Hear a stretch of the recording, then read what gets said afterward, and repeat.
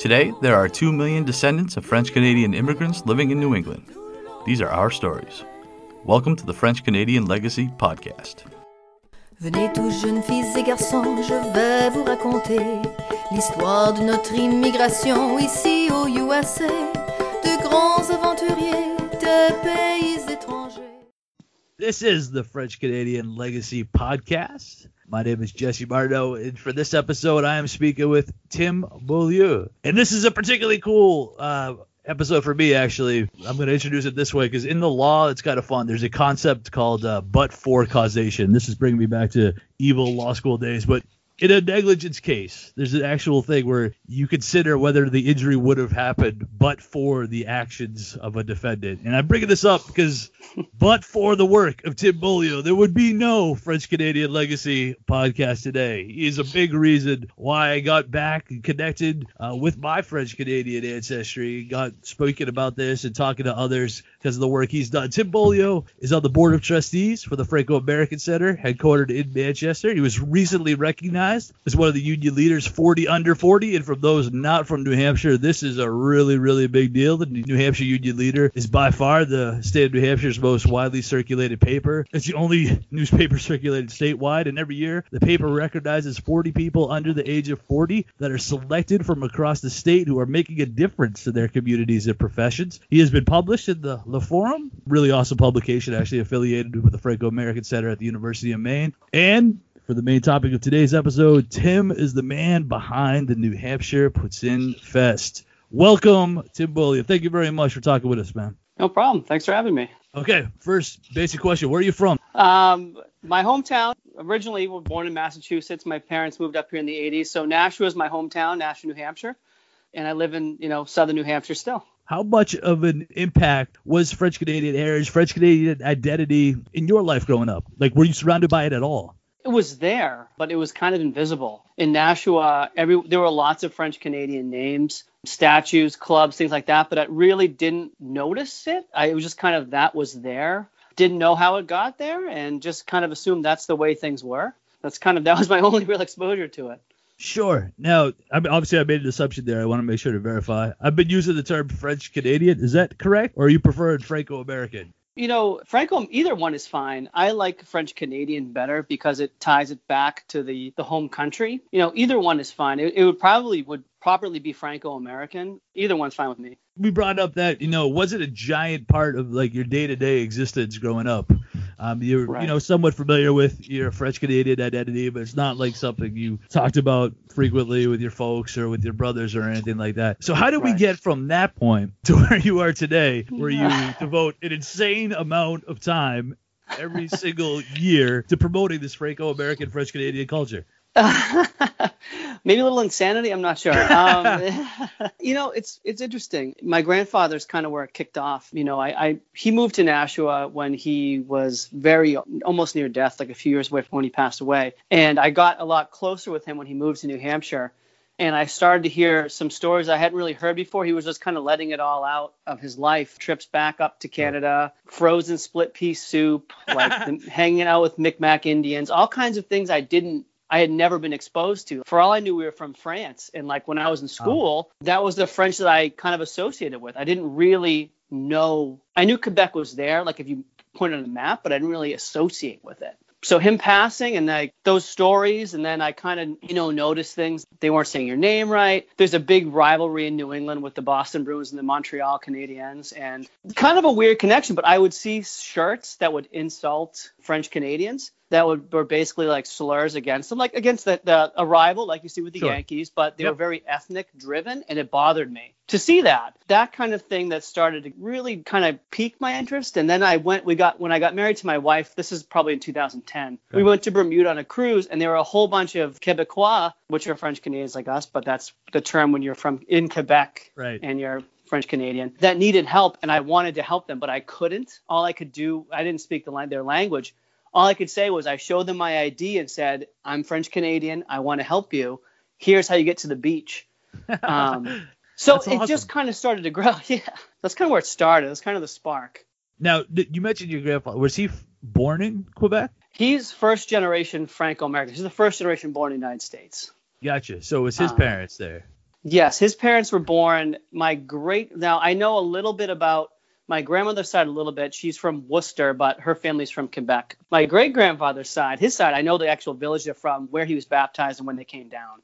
Awesome. So they came to Salem, Mass, and just around 1900. Okay, very cool. Now, we left off on a beach somewhere, and now we need to go from a beach to getting connected with the Franco-American Center. Would have been the next step in this progression. How did that happen? It's interesting. It always kind of stayed in the back of my mind. At that point, I wanted to get involved, but I honestly was afraid because of the language barrier. I was afraid that if I tried to reach out, they wouldn't want to work with someone who was English. And I didn't even know the term Anglophone until I started reading French Canadian newspapers. I didn't know what that was. Sure. And I'd always wanted to be involved in some way, but I didn't think they'd take me. Then, and probably the year before I got involved with the Franco-American Center, my mother-in-law, who was very big into genealogy, and we used to connect on this. Sure. She passed away. There was a whole bunch of things she just never did.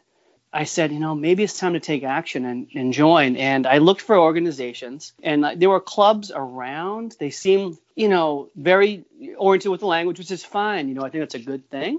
I took Spanish because that's what we're made to take when you're a kid in New Hampshire. Yeah, exactly. So I looked at the Franco-American Center, and they started to build up a little bit, and they had a bit of a web presence. But the first thing that caught my eye was the Halfway to Mardi Gras that John Toussaint had put on in probably 2014. And I'm like, ooh, wait a minute, maybe they're trying something different. And that's when I reached out to John sometime after that, and we, started just chatting up ideas, and I kind of hooked on at that point. Awesome. Yeah, I mentioned John Toussaint. That's definitely somebody we're going to be efforting to bring on this podcast because I think his perspective is tremendous. I mean, what he's contributed to Franco-Americans here, New Hampshire, anyways, off the chart. Okay, now let's transition a little bit to obviously the main topic, the Poutine Fest. For those who may be unaware, and it's hard to believe, but it's possible, Tim. Some may not be aware. What is Poutine?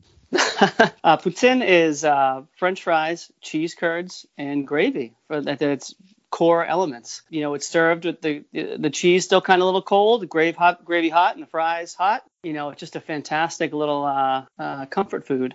It is the ultimate comfort food. That's right. 3 ingredients, but together they're tremendous. Right, they are tremendous. All right. Now, do you know anything about the history? What's the history of Poutine? What does this come from? Sure. So I know, I've heard the history a little bit. I'm not the best historian on it, but I do know that there's a couple of different stories in Quebec, sometime in like the late 1950s, early 1960s, where different restaurants kind of just came up with it on the fly. There's a couple that I think in Drummondville is where it technically originated from. I forget the name of the restaurant off the top of my head. Drummondville. I might be saying that wrong. Again, remember, I took Spanish. But I do take the wrist slap, and I take it seriously. Once I hear it once, I'll fix it. There you go. But yes, so it was a big deal in Quebec out the gate. It was it started to catch on, into the 70s, 80s. I guess from talking to folks from Quebec who I've connected with, it was really looked down upon by the rest of Canada as like gross and like not a cool thing and like a very Quebecois thing. We don't do that. Somewhere along the line, probably the 80s or 90s, started to become cool. So it was absorbed by the overall Canadian culture, or they're trying. No, but before we move on, we'll let you get to. Do you mind if I just drop in real quick? Because I think it's hilarious that you bring this point up. Because something that I've noticed is because I was a little bit familiar with it in the before it was cool time. At least from my experience, in the before it was cool years, when I would see somebody writing about poutine, it was usually described as the Quebec dish. Right. But right. Now that it's super awesome and everybody wants to put it on their menu, it's the Canadian dish of poutine. Right. Which I think is hilarious. Right. Yeah, I know. It's I know that some of my friends from Quebec would call it cultural appropriation, and they are very clear that Quebec is a distinct society from the rest of Canada. To me, it's hard because of Poutine Fest, right? Obviously, the Canadian English media got the message to the United States. Sure. So we're in a battle where we're trying to rewrite the story. So our messaging only says Quebec, and it only has, we like Canada. I like Canada quite a bit, but this is Quebec's thing, and we want to frame it that way for our audience. That's awesome. Now, what in the world made you think that, you know what, I'm going to throw a giant festival? We really didn't know what it would be. I went to Montreal a bunch of times, and I'd seen poutine around. You'll hear me saying poutine and poutine interchangeably, or poutine, sure, because I deal with an English audience, so I usually use that. Gotcha. Poutine. So I'd been to Montreal quite a bit, and that's partly where I felt more of a connection to my heritage.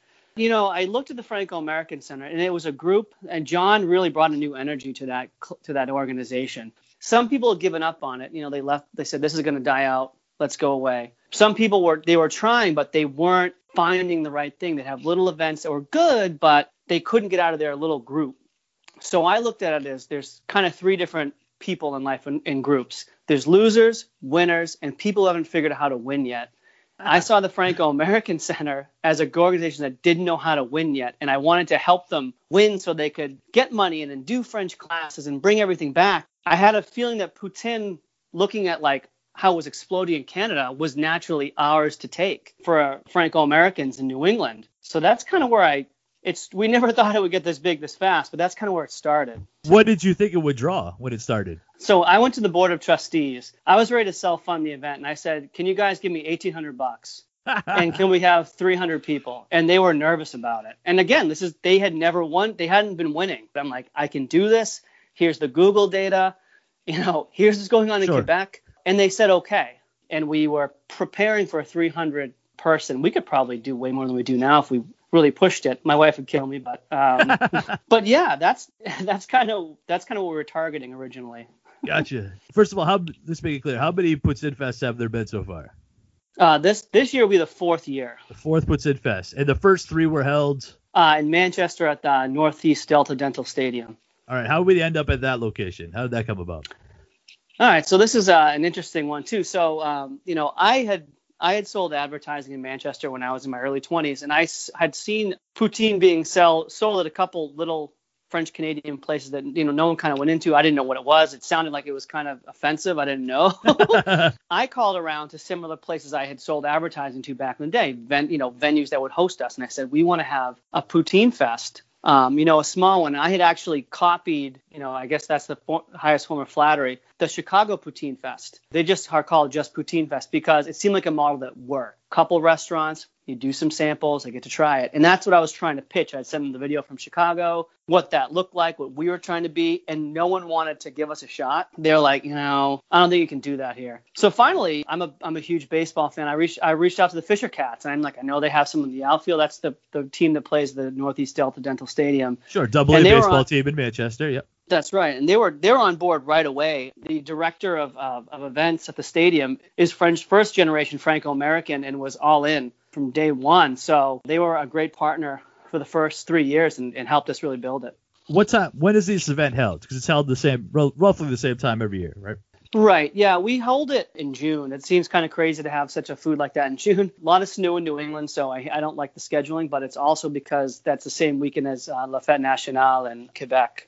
Okay, just real quick for those who may not be familiar, what is that? They're almost 4th of July, I guess, if you're right. You're from Quebec. Yeah, it's like their 4th of July. It's like St. Patrick's Day. I don't think they'd like that. That might be a better one. Yeah. Might be a better one. John the Baptist Day, the patron saint of French Canadians. It was different back in the day, but after like the 1960s, that quiet revolution period in Quebec, it turned more into a secular, basically rage fest, according to my friends from Quebec that weekend. It's like the national holiday of French Canadians. That's kind of what it is. Right, exactly. Okay, very cool. Now, how in the world did you get all these restaurants to buy into your crazy idea?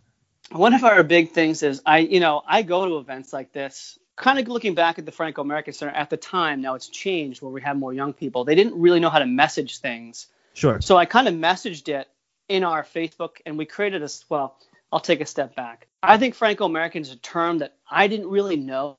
And I want to say a lot of people who are French-Canadian descent don't know. If the Franco-American Center puts on an event, no one knows what that is, but everyone knows what poutine is. Sure. We broke it off into a separate brand and created a website, Facebook, Twitter. It looked like it was its own thing. Yeah. And we did big language, just sounded like it was going to be this crazy thing. When we posted the event to Facebook, at the time, the algorithm on Facebook was really loosey-goosey. So people could get events like real easy. Like it was like the best. It's not like that anymore. Real easy free advertising. So it went viral in New Hampshire like overnight and into the Boston area. The restaurants saw it and they were coming to us. I had to cold call. We were talking about going into restaurants with a pack. I'm like, I don't have time for that.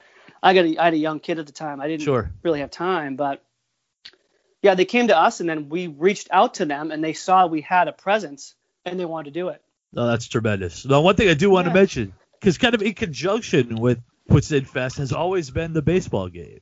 What is the French Heritage Game? What's it about? What makes that game unique? Because previously it's always been the same day as the Poutine Fest. The game, we always thought that partnering with the Fisher Cats would help us be with a big organization that had done these things before. So we had a lot we could learn. In my personal life, away from French stuff, I try to surround myself with people who know more than I do. And the Fisher Cats knew a hell of a lot more than we did. So partnering with them, they wanted to have it tied to a game to make, they thought that would be the draw at first when we signed the contracts. Obviously, that reversed. Sure.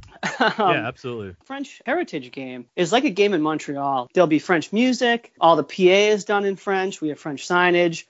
They wear jerseys that have fleur-de-lis on them, which has never been done in New Hampshire. I never saw that as a kid. It's, again, our messaging to say we're kind of, if you want to quote Tom Brady, we're still here kind of thing. And I love that. Maybe you want to come take a class or reconnect, but it's like showing there's a presence. So, yeah, this year it's a separate day. We decided to keep it because I wanted an event in Manchester's the biggest city in New Hampshire, probably has the richest Franco-American culture historically, and I just think that the city deserves something on that weekend. So for now, that's what we want to do, is keep doing that as close to the Fête Nationale as possible.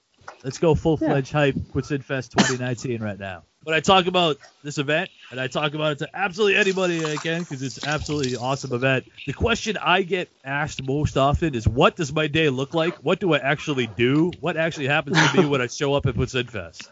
If you are a spectator, you buy a ticket, what does your day look like if you get a ticket to Poutine Fest? Sure. So we have 2 entry times. We have we have a premier ticket and a general admission ticket. Premier tickets come in early at 11:30. They get an hour extra time. At 1 o'clock, just about 1 o'clock, I think it's 12:45 actually, the general admission come in. What we're doing there is we're taking the people who our target is 10 to 12 vendors. We might actually go up based upon what we're getting for feedback from vendors. That's restaurants. Yep. You get to sample them. So you get a little passport that they stamp, and you get to sample the various vendors who've come down. We're also looking to get a couple food trucks down. We're going to have bands. So it's really just a kind of day to come down and have some poutine, party with your friends down at our new venue that's Anheuser-Busch in Merrimack. It's just kind of like a hangout time. Now, what usually happens is the premier people show up and they like sprint to the restaurants. Yep. Which I don't think you really need to do, but they do that. So we're trying to break that up by having bands and, we're letting children this year. It used to be really a 21 plus event. In the past, we'll have children's activities where they can do crafts, and we have ice cream and stuff like that. So it's just kind of like a big party, but it circles around poutine and French Canadian culture. And I think the big thing is here, you show up, you are going to eat yourself a ton of poutine if you buy a ticket, is what's going to happen. In a variety. I think people don't necessarily. We talk about, it's got 3 ingredients. What can you possibly do with 3 ingredients? You would be shocked at the different kind of variety of poutine that you're going to see if you show up to Poutine Fest. Oh, right. Yeah. I mean, it's interesting. There's like people who are traditionalists with it that say it can only be French fries, cheese curds, and gravy. The curds have to be from a certain farm in Quebec. Yeah, that's right. But, that's not going to grow in the United States. We want it to. I'm trying to weave it into the fabric of New England a little bit. And to do that, you have to be part of like the tapestry. To your point, there's the jalapeno cheese curd poutine, there's pulled pork. And this is happening in Quebec too. I have friends who go to Poutine Week in Montreal, and you're seeing the same stuff we're seeing here. I couldn't eat. I think it ends up being like 1.5 pounds. That's a lot of poutine. That's serious poutine. Yeah, I could probably, I'd probably do like 5 or 6 vendors myself. But I know that if I'm going to an event, I don't want to feel like I got shortchanged.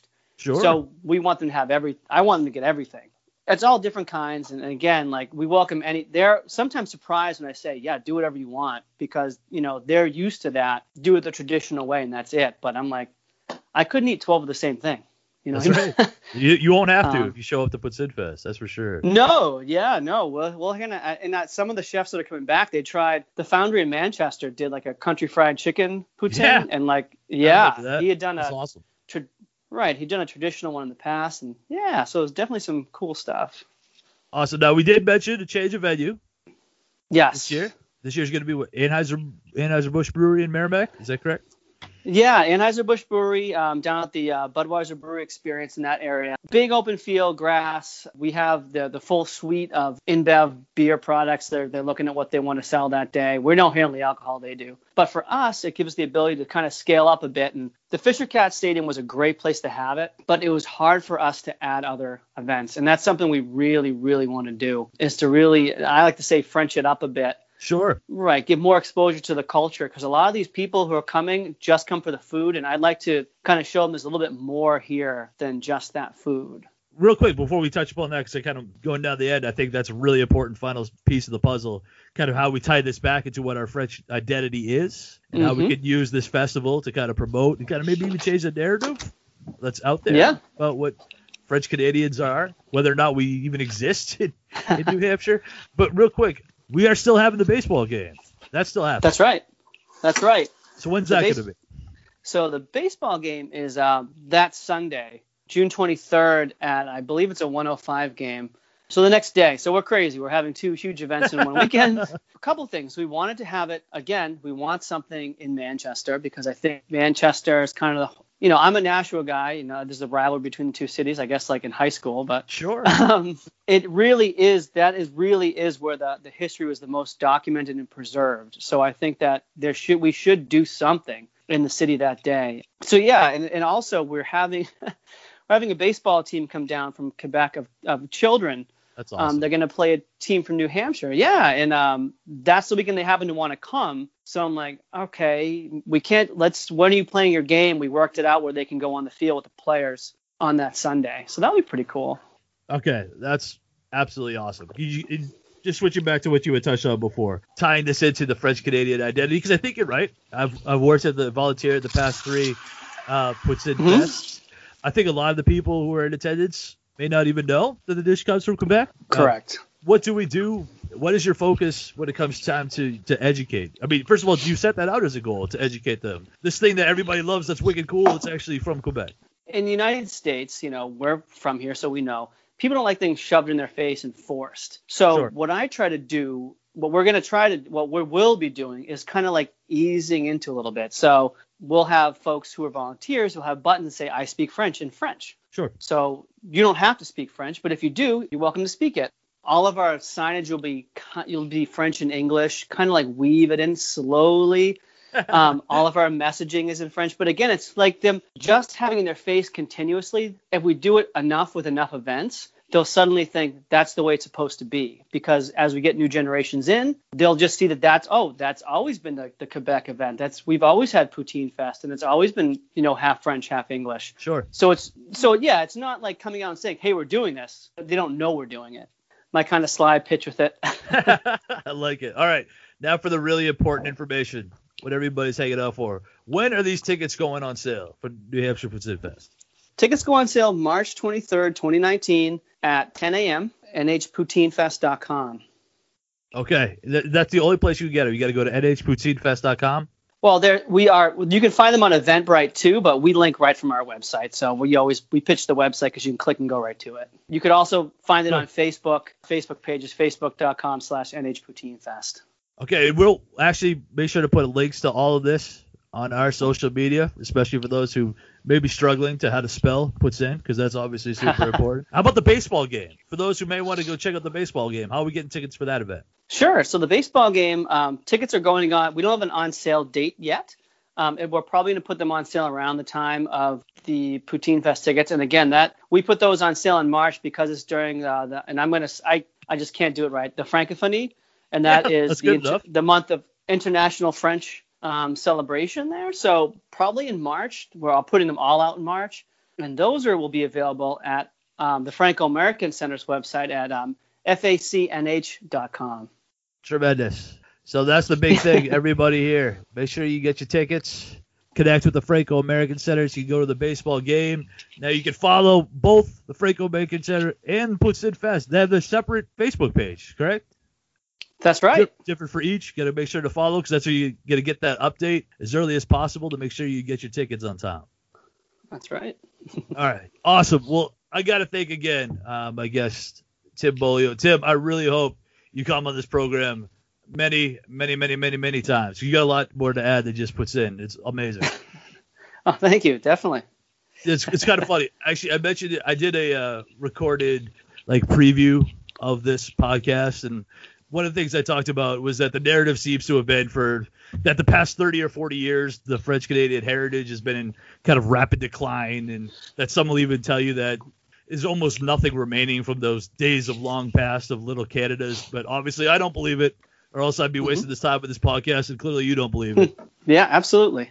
It's changing. It's coming back. A lot of hard work was put in by a lot of folks over the decades. So we're here to keep that going. Yeah, and I mentioned again, I'm going to leave off with this. I guess I actually think it's a pretty exciting time to be a Franco-American, because I think the decisions the French Canadians are making now will determine what that culture will be in 20 years. And there is zero doubt in my mind that one of the more important voices in what this looks like for the next generation of French Canadians in New England is Tim Beaulieu. So awesome. Really appreciate all you've done. Look forward to working with you a lot more on your project and on this one, because I'm going to try to steal as much of your time as I can. Okay, no problem. All right, thank you very much. Yeah, merci beaucoup. Now our fathers look at us and sigh with despair, to think that everything they love we simply do not share. But the spirit never dies, our culture will survive. Each of us must choose how much to keep alive. Each of us must choose how much to keep alive.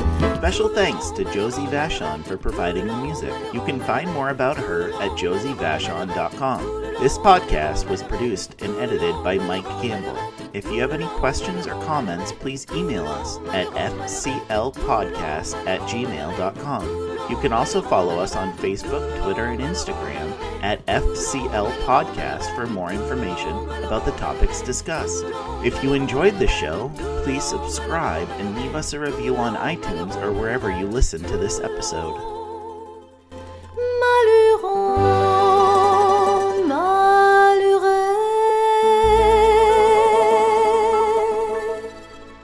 This program is recorded at the Concord TV Podcasting Studio. The views and opinions expressed during this podcast are not necessarily those of Concord TV. The producer is solely responsible for its content.